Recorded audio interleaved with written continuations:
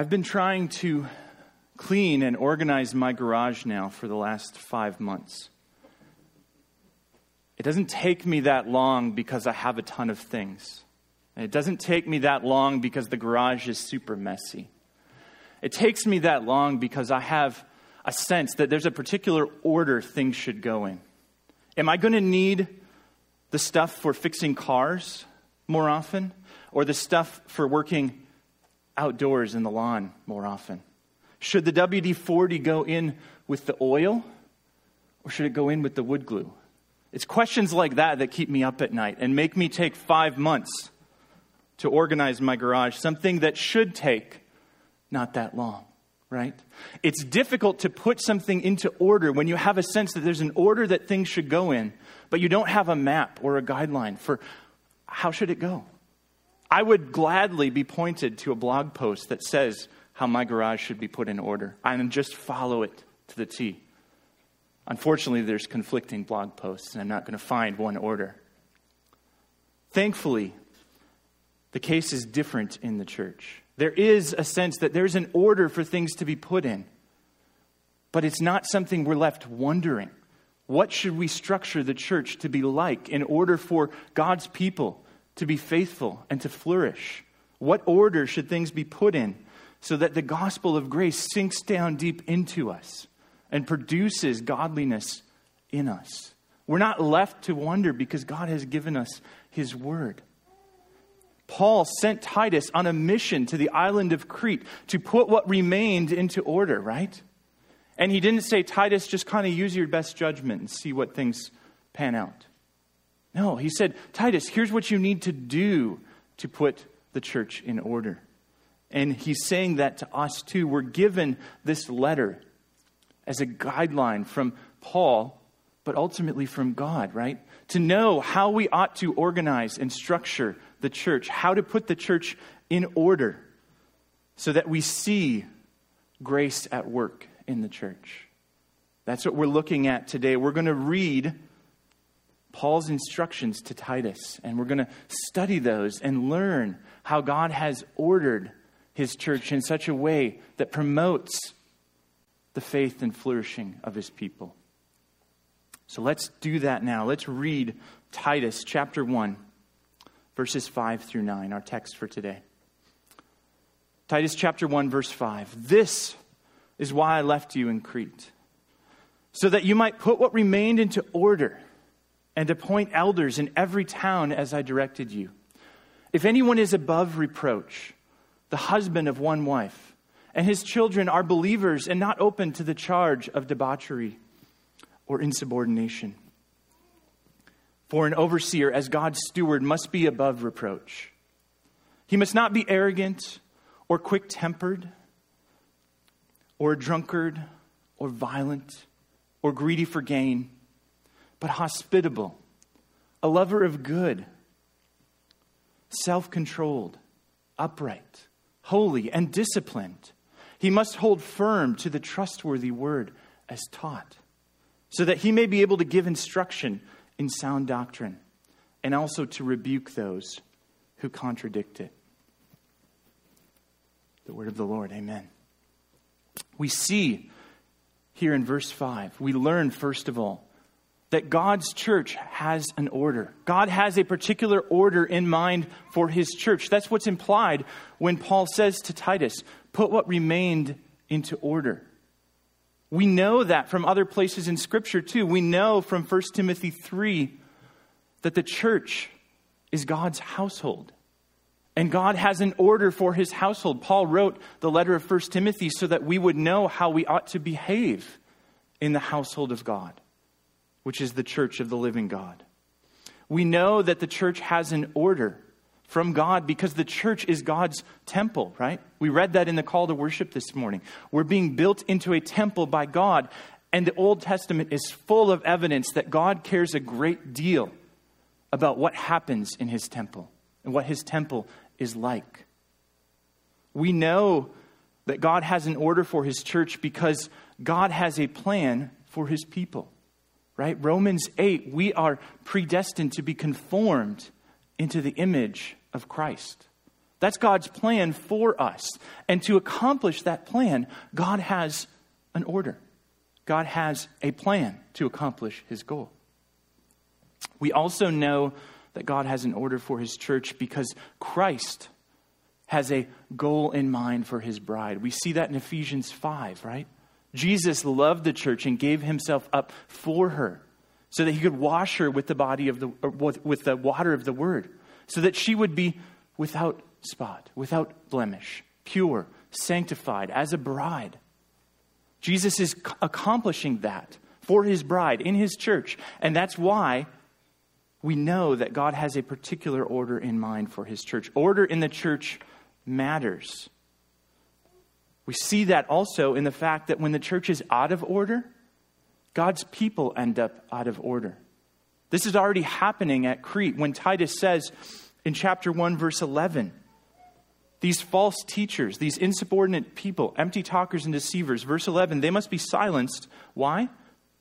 Because they're upsetting whole families by teaching for shameful gain what they ought not to teach. God's church is missing some of his ordained order. And as a result, false teachers are rising up and distorting the gospel, upsetting the faith of God's people.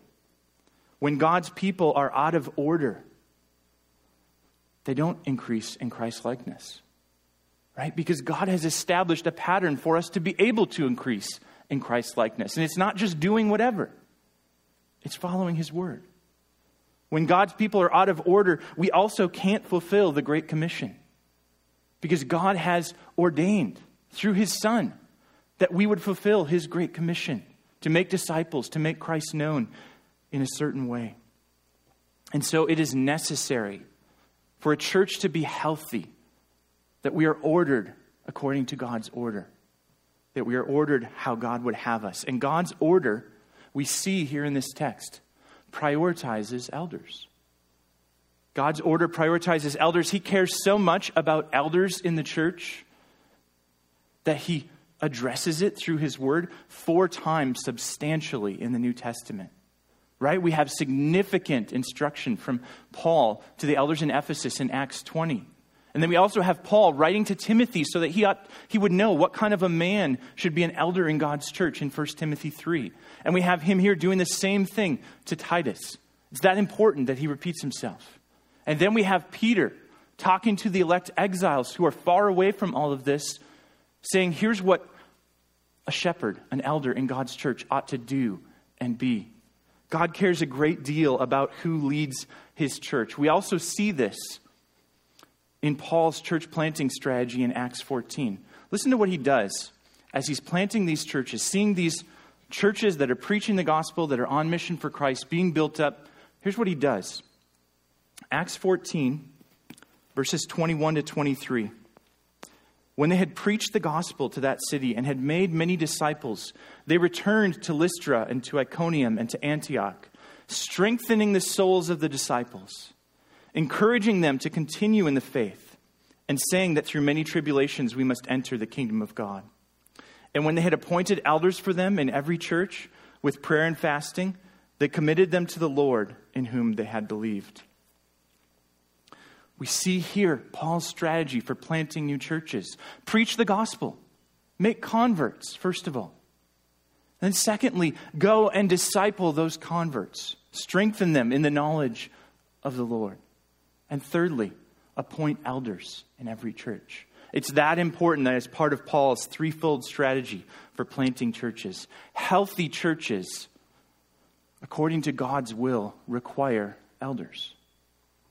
Right? That's what Paul is getting at here in Titus. But it's not just any elder. Paul doesn't stop at verse 5 and say, appoint elders in every city as I directed you. He's not just looking for warm bodies.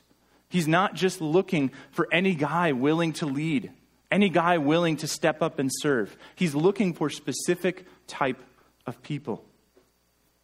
Healthy churches require not just elders, but good elders. That's what we see in this text. We see, first of all, the kind of elders that are required are blameless elders. Healthy churches require good elders, and good elders are blameless. Look at verses 6 to 8. If anyone is above reproach, the husband of one wife, and his children are believers and not open to the charge of debauchery or insubordination. For an overseer as God's steward must be above reproach. He must not be arrogant or quick-tempered or a drunkard or violent or greedy for gain, but hospitable, a lover of good, self-controlled, upright, holy, and disciplined. You might have noticed in there as we were reading it, in verses 6 and 7, above reproach is mentioned twice. It's mentioned twice because above reproach kind of summarizes everything else. And another way of putting that, as some translations do, is blameless. Okay, an elder must be blameless. A good elder is blameless. Calvin puts it this way: a good elder is marred by no disgrace. Marred by no disgrace. So we're not talking about sinless here, right? We're not talking about the need to look around and find someone who is without sin and then make them an elder in the church.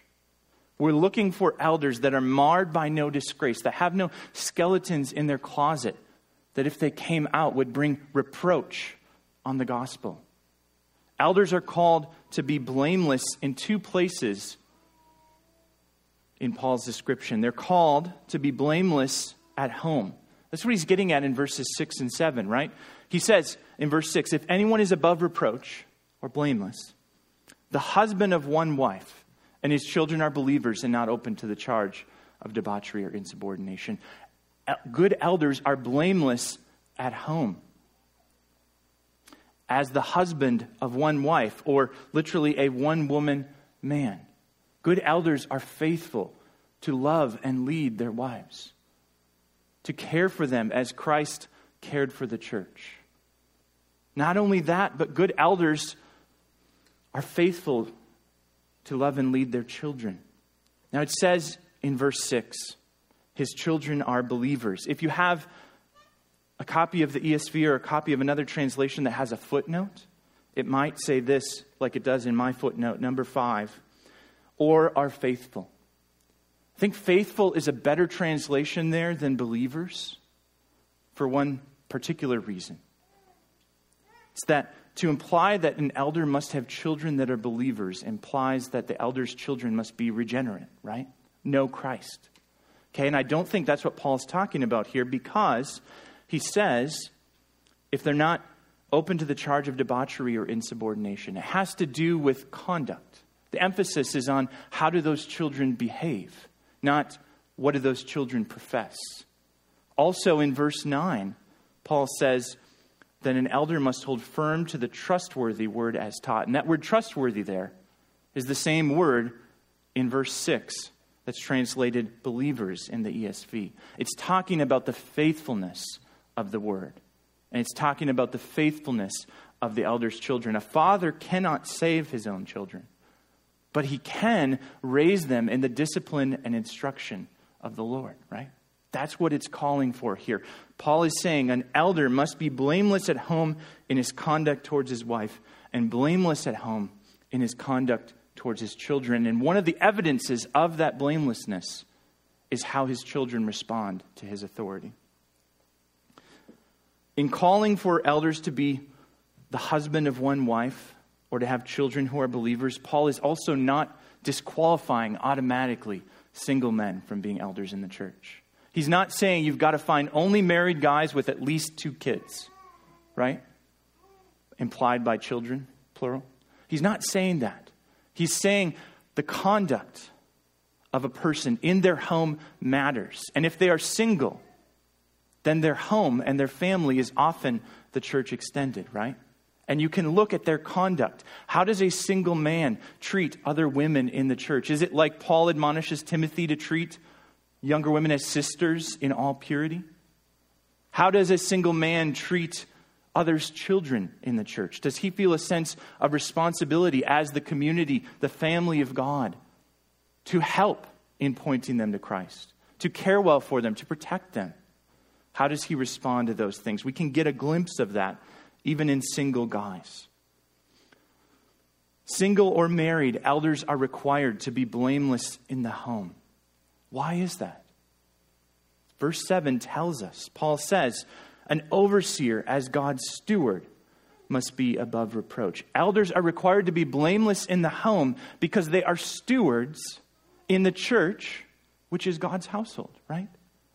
How they act in the home reflects how they will care for God's people. If an elder is not able to faithfully love and lead his own wife, how will he love and lead Christ's bride? If an elder is not able to faithfully love and lead his children, earning their trust and respect, how will he do that for God's children? How will they learn to trust and respect his authority if his own children can't even learn that? That's what Paul's getting at. If you cannot steward your own family, you cannot steward God's family. That's what Paul is saying here. That's what we're to look for in an elder. Not only that, though, not only stewarding your own family, but being blameless in public. We see that in verses 7 to 8. Paul writes, an overseer as God's steward must be above reproach. He must not be arrogant or quick-tempered or a drunkard or violent or greedy for gain, but hospitable, a lover of good, self-controlled, upright, holy, and disciplined. Right? Paul is giving these contrasting lists, not this, but this. And all through this list, there's an emphasis on mastery of self, on self-control, on stewarding one's own self. An elder must be able to steward himself. He must not be mastered by the flesh, but he must be mastered by the Spirit, right? These traits, what you're looking for in an elder, they're flowing out of the fruit of the Spirit, aren't they? That's what we're calling for. That's what Paul is calling for. You cannot steward God's church if you cannot steward your family, and you cannot steward God's church if you cannot steward yourself. Elders must be blameless at home and in public. Why require this blamelessness from elders? It seems like a bar set pretty high, a task too difficult. Who is sufficient for these things? Why require this? Why don't you see any prosperity gospel preachers that are sick or poor? Because no one would believe them, right? It's the same reason that you need blameless elders in the church. If I, as an elder, am saying, here's what the gospel does, and you don't see it in my life, why would you believe me? Right? That's why we need blameless elders. We need blameless elders to show the power of the gospel, to prove that grace works. What we talked about last week in Titus, right? Blameless elders prove that grace works. Here's why. Here's how that works. Why would an elder be like this? Why would an elder be blameless in these ways? It's not because that elder is somehow super spiritual and better than you, right? That's not why. Why does an elder display godliness? It's because the gospel works. It's because the grace of God is at work in their life to produce godliness. Elders are blameless in the church to show you that grace works and to give you gospel hope. So that when you're drowning in slavery to sin, and an elder teaches you the truth of the gospel that says Jesus saves sinners like you and me, you can look at their life and say, I believe you. Because you know what? That elder, me, Charlie, any other elder you might encounter, are sinners saved by grace. We were dead. We were without hope. We were alienated. We were without God. And God, in His mercy, bent down to rescue us. And His gospel has changed us. So that instead of being arrogant, we are humbled. Because we are sinners saved by grace. There's nothing to be arrogant about, right? Instead of being violent, we are gentle. Because God was not violent in His wrath towards us as sinners, but has shown us gentle mercy. Right? That's what an elder is called to be and do, is to be a living example of the gospel hope that's available to all of us, of the grace that works, as we saw all through Titus. Good elders show the power of the gospel with their lives. And where does that come from? How do you make a good elder? It comes from their profession of the hope that's given us in the trustworthy word, right? That's what Paul gets at in verse 9. Verse 9, he says, he must hold firm to the trustworthy word as taught, so that he may be able to give instruction in sound doctrine, and also to rebuke those who contradict it. We see in verse 9 that good elders are Bible guys. Good elders are not only blameless, but they are Bible guys. They hold firm to the trustworthy word as taught. But you know what? It's not primarily so that they can teach others. If I'm primarily holding firm to this word so that I have something to say to you on Sunday, kick me out. That's not good. That's not helpful for you and for me, because the primary reason elders need to hold firm to the trustworthy word as taught is because we need the gospel just as much as any of you.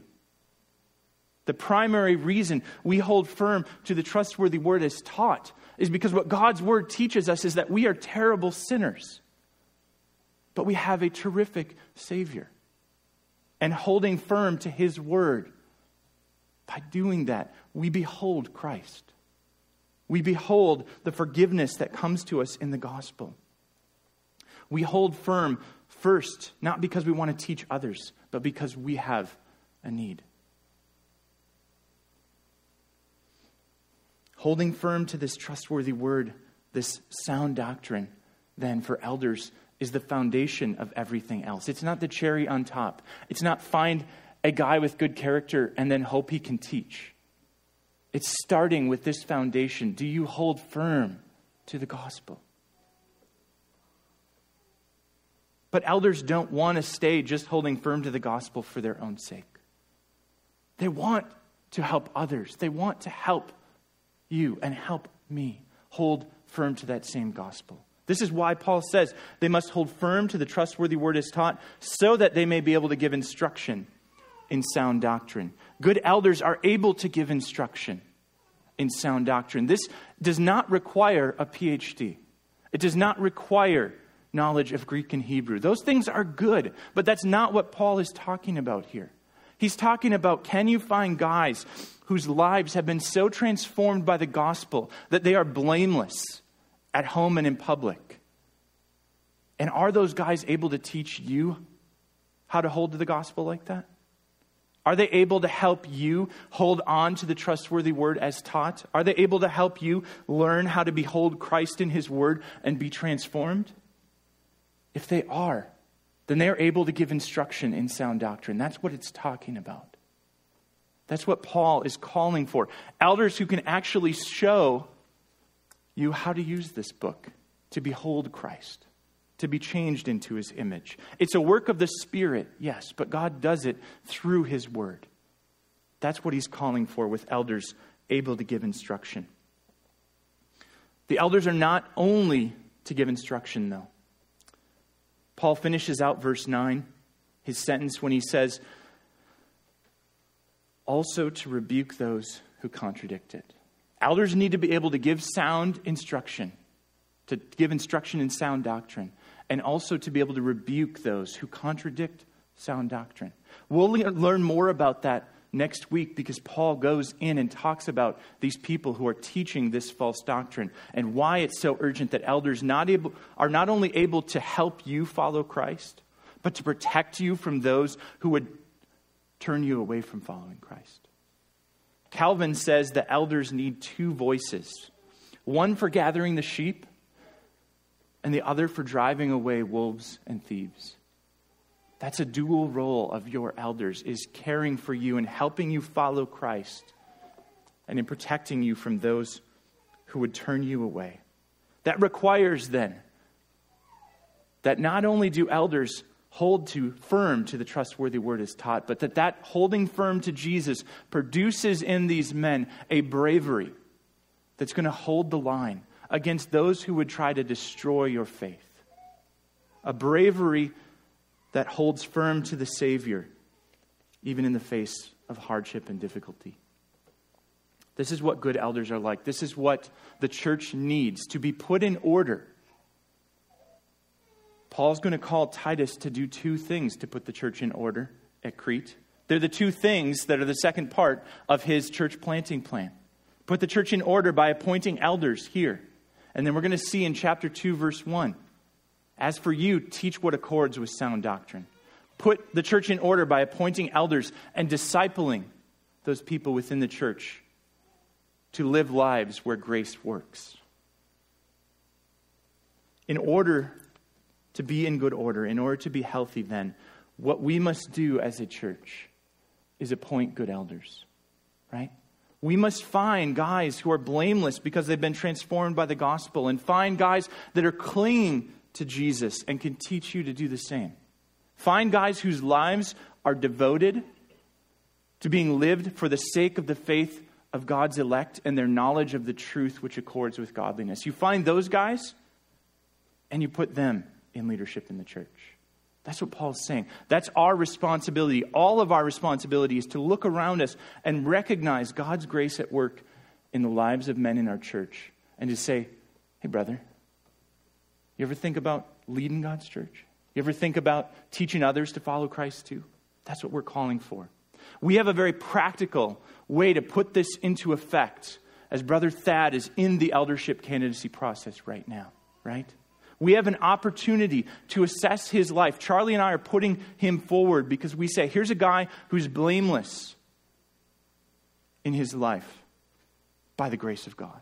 Here's a guy who clings to the gospel and will teach you to cling to the gospel too.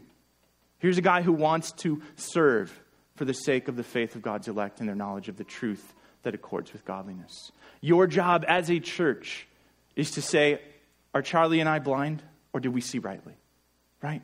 Your job is to assess that, to look for that, and to rejoice with us and with Thad and Sarah and with God as you see that in Thad's life.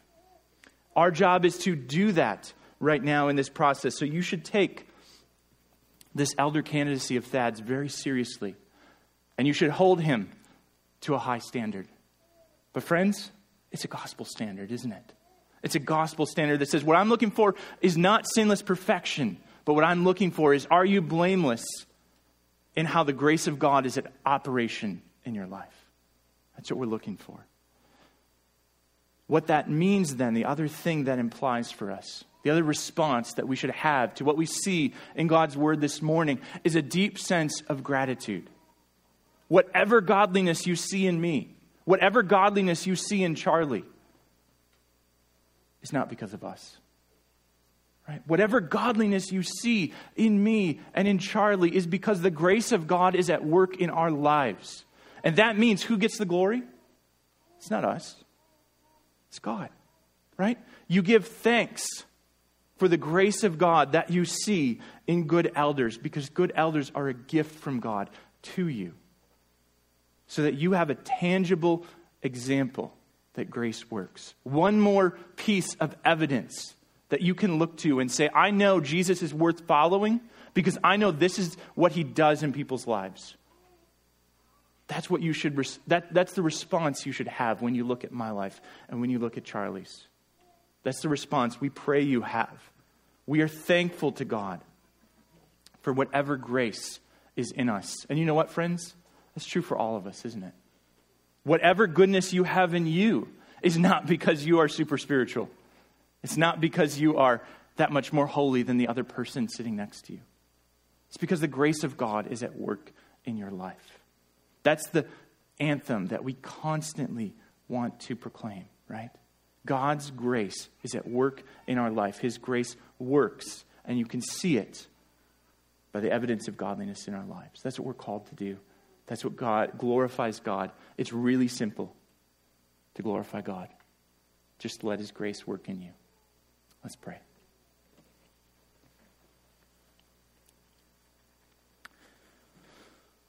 God, I'm grateful that your grace works. That the kindness that you have shown us in Christ Jesus, kindness that's undeserved, kindness shown to sinners, that kindness reconciles us to you, makes us more like your Son, secures our hope of eternal life.